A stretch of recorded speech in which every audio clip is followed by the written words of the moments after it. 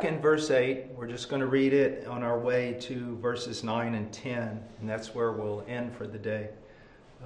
He says, bodily discipline is only of little profit, but godliness is profitable for all things, since it holds promise for the present life and also for the life to come. Now, when I see this phrase, holds promise for the life to come, that makes sense, right? You're living for eternity. Godliness will be rewarded. But he says something here that sounds very like it's kind of out of the book of Proverbs. He says, holds promise for the present life. Don't always think that godliness is going to lead to a tortured, miserable life. Now, I want to get into the book of Proverbs for just a second, because I believe people misunderstand it, and it'll help us understand this passage. So, Proverbs says things like, if you run with good people, things will go better. If you work really hard, you'll be prosperous. If you watch your tongue, you'll stay out of trouble.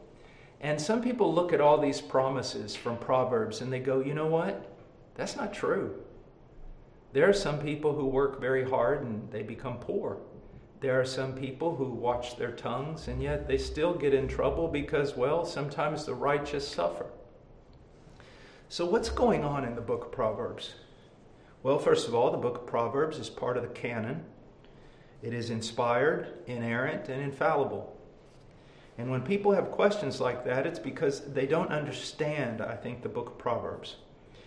The best way that I teach children the book of Proverbs is this.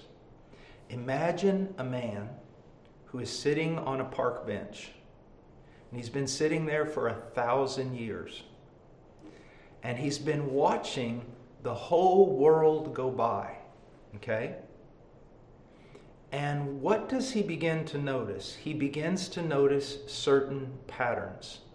They don't always happen, but they are definite patterns. For example, someone who shoots off their mouth all the time more frequently gets punched in the mouth. Someone who is lazy and doesn't work, oftentimes, well, they starve. Someone who lives in immorality and runs with people who are quite immoral, that person usually has a terrible life. And so what we're seeing in Proverbs, I believe, although it is inspired, it's more than just an old man sitting there. They're general observations by which we can direct our own lives or order our own lives. So generally, the righteous man is going to have a much better life than the wicked man. A man who is kind to his wife, who honors her, who praises her in the gates of the city. He's going to have a lot better marriage, generally, than the man who is the opposite. Okay? So what I want you to see is don't develop this, that godliness is only good for the eschaton. It's only good for heaven. That if I'm godly, I'm going to suffer. I've even discovered that one of the reasons I like to go to a gym is I can talk to all kinds of people who don't know the Lord. And it's amazing at just how kindness and godliness impacts them and makes them wonder, why are you this way? Why are you so different? So don't think that if you discipline yourself for godliness and you grow in godliness that your life is just going to be a wreck. No, in many ways it's going to be far better. And that's what the book of Proverbs teaches us. Now, he goes on in verses 9 and 10. It is a trustworthy statement deserving full acceptance. Now why does he say that? I have it written here. We must place our greatest emphasis on disciplining ourselves for godliness and living for eternity. But Paul has to iterate this. He has to emphasize it because sometimes it is so hard for us to believe this. It really is. And even in seminary, good seminaries, They're limited in what they can do because they only have a certain amount of time with you. But it seems like the emphasis for everyone that's coming out of seminary and most people in the ministry, that it's all about what can I produce? What can I do? How big a ministry? How big a church? How popular can I become? How many people do I have following me? And so it's hard for us to begin to come out of that and to realize, no, that's not the standard at all. That's not what I should be shooting for at all. What I should be shooting for is Christ-likeness. And if I will do that, everything else will fall in place. Okay? Now that doesn't mean that we lock ourselves away and don't do ministry. That doesn't mean that we go move up into some commune somewhere at the top of a mountain. But what it does mean, and I think this really impacts us, is that people who are in the ministry need to separate themselves far more to be alone with God and to cultivate Christ-likeness. And you need to realize it is a trustworthy statement deserving full acceptance. That disciplining yourself for the purpose of piety is trustworthy. You need to do it. And some of you guys, you know what you're going to have to do? If I was with you right now, I'd grab you by the ears and I'd say, okay, make your decision. Are you going to believe this? Are you going to start making changes today?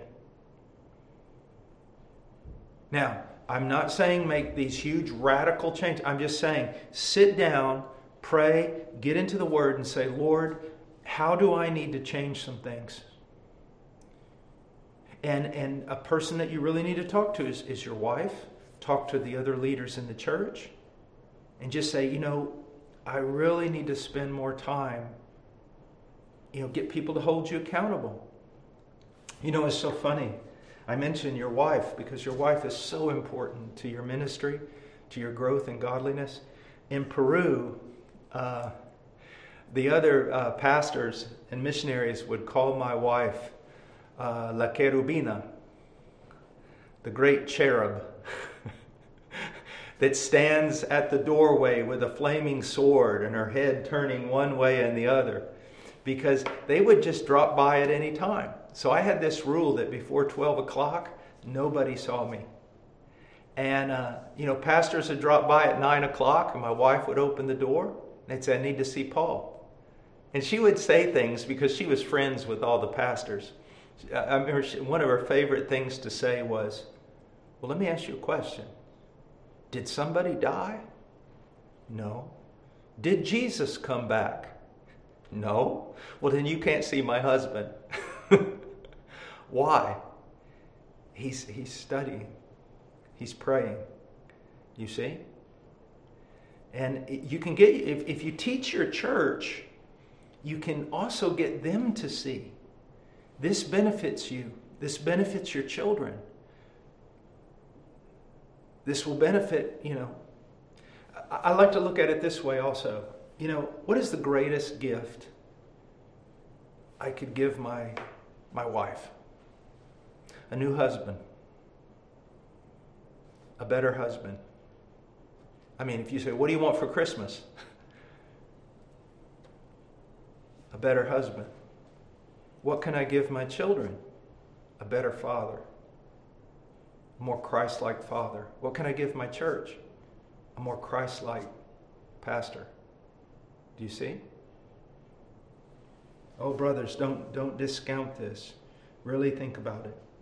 And he says, it is a trustworthy statement deserving full acceptance. You don't have to doubt this a bit. And then he goes on, and he says, for it is for this we labor and strive, because we have fixed our hope on the living God, who is the Savior of all men, especially of believers. Now I want to look at this. The word labor, it comes from a Greek word kopiao, which means to labor or toil, even to being weary, to being wore down. It's grinding a bit.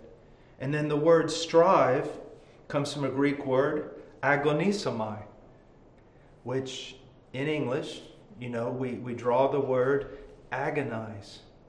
To agonize over something. And it describes an athlete who puts the very last ounce of energy and strength into a struggle or a fight or a race or, to win the prize. And now, when people hear this, because we see this same language, for example, in Colossians 1, they're thinking ministry, always ministry, I need to labor and strive in the ministry. But here the context suggests something else. It's labor and strive for godliness. So let's look at this for a moment. How much do we applaud missionaries and pastors? They're old before their time. They're wore out for the ministry. And praise God, to some degree for that. But how many people can we say labor and strive and are wore out seeking to be more Christ-like? Do you see how backwards we have it? And I think the context here that it's not so much ministry. Because he says in verse 10, for it is for this, for what? For godliness, that we labor and we strive. Now, I want you to look at two things. And this is why you must be so balanced. He uses these words, agonizomai and the word kopiao. He uses it for striving to be godly, to being Christ-like. He's already talked about not only this intensity, but also doing it strategically. He's talked about that also, hasn't he? So strategically and with great effort, I need to grow in godliness. Why? Because it pleases the Lord. Because the purpose of everything is we have been predestined to be conformed to the image of His Son. But it's also for this. You're only good outwardly for what you are inwardly. If you maybe if we were striving and laboring less externally and more internally, we would be more successful in the ministry. Okay? Now, but I want to show you something. So, on one side, for his piety, for his godliness, he's striving and laboring. But then, from there, in the ministry, in order to preach the gospel, in order to edify the church, he's also striving and laboring. Look at Colossians chapter 1, verse 28 and 29. He says, we proclaim him, admonishing every man and teaching every man with all wisdom, so that we may present every man complete in Christ. For this purpose also we labor, kopiao, striving, agonizomai, according to his power, which mightily works within me. And so I'm not saying don't labor and don't strive for the ministry. You need to do that. But I'm saying that you need to labor and strive for godliness as much as you do for ministry. And I'm afraid, I believe that you're good men. I want to be a good man. But boy, we have this tendency, don't we?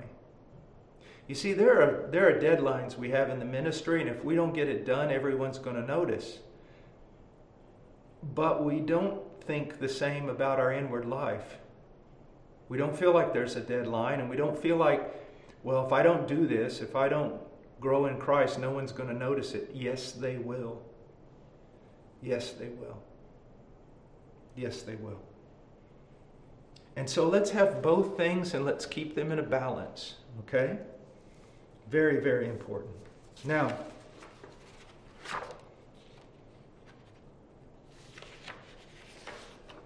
I want to go over, let's go and look at 11 and 12. In 11 and 12, well, no, let's hold it. I passed up something on 10. He says, for this we labor and strive. Now, what is the motivation? Where does Paul get the motivation to labor and strive, to be more like Christ, and to labor and strive for the ministry. Where does he get the motivation? Because we have fixed our hope on the living God. Because God has promised. Oh, brothers, eye has not seen, ear has not heard what's waiting for you. You've got to understand that. To be literally joined in the communion of love that exists within the Trinity. This is not just about going to heaven. This is about being drawn into fellowship with God the Father, God the Son, and God the Holy Spirit. This is a wonderful thing. So beautiful, so spectacular that if you were to catch a glimpse of it without being strengthened, I think it would shatter your psyche. Joy unspeakable and full of glory is awaiting for you. So yes, we strive. We strive. Why? Because soon we'll be home. Soon the fight will be over. Very soon we'll drop our sword and look up.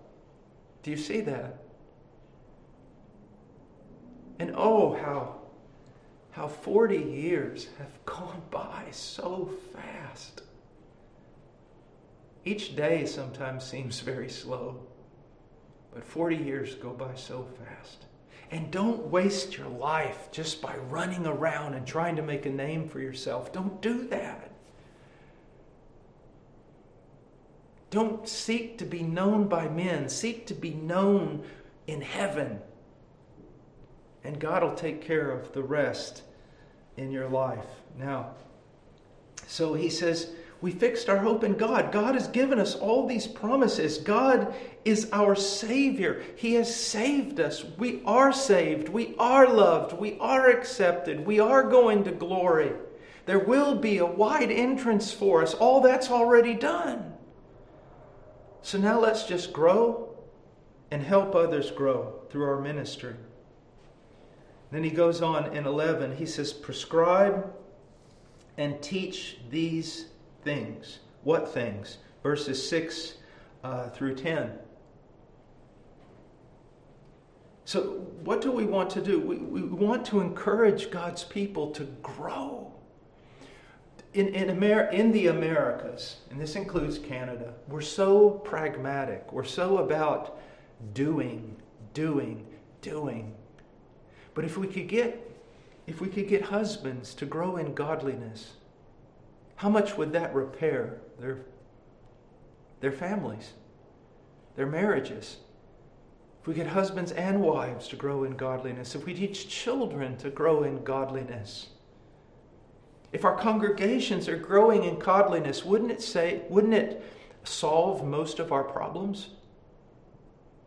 Character solves problems. And that's what we want to shoot for. Not just how to do certain things. Not just 10 principles for this or 10 ways to do this. No, godly character. And he says, prescribe, teach these things. Make it your ministry. And these are present tense imperatives. Be constantly prescribing. Keep commanding, he's saying. Keep teaching. Teaching is didactic. Prescribing is exhortation. It's commanding. Keep telling the people over and over. Not just commanding them to live for eternity, but teaching them why. Because we fixed our hope on God and all of God's promises are faithful. Encourage them. Don't just tell them, but encourage them. Show them why this makes sense. Why is this their reasonable act of service according to Romans 12, 1 and 2? Okay? So it says, keep commanding and teaching these things. The minister must constantly focus himself and his congregation on godliness and its eternal reward. This is the blessed monotony of the faithful preacher. Now, what do I mean, blessed monotony?